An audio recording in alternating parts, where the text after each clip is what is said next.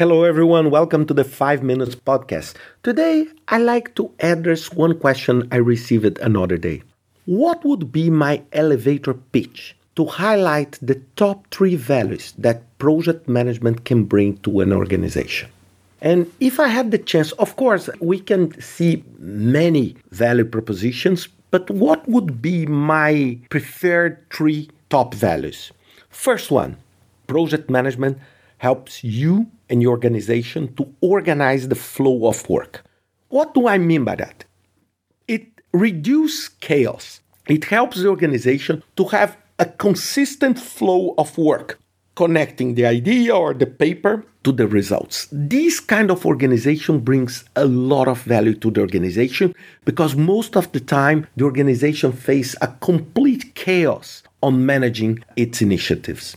The second benefit, it assures alignment between the effort you are doing and the delivery of value.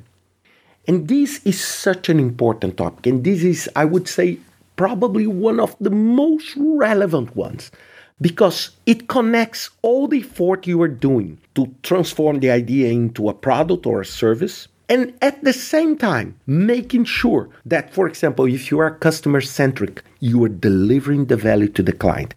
It's not that you are just doing effort, fulfilling a scheduling, or delivering, for example, what was supposed to be delivered on this sprint. And at the end, the customer does not want that. Or, the value that you are expecting to be delivered just do not happen. So the project management helps you to at any time in the project that you make sure that your project is currently delivering value and it's still viable, not only in terms of scale and cost, but also in terms of value.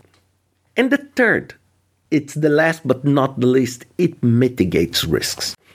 Every time you organize ideas using a Kanban board or using a Gantt chart or using any kind of mapping tool that you may use, you are automatically mitigating risks. Just by knowing what you need to do, you are already mitigating risks.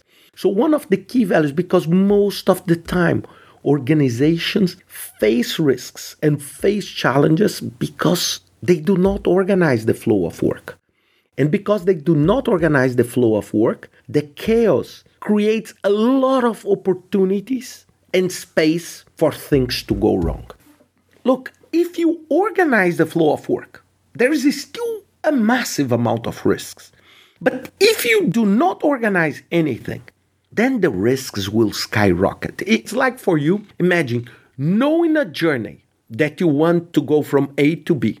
You still have plenty of risks. Imagine starting your trip, turning on the engine of your car without even knowing what is the destination. So how you will calculate the amount of fuel you may need, the amount of energy, if the tires you have are the right ones.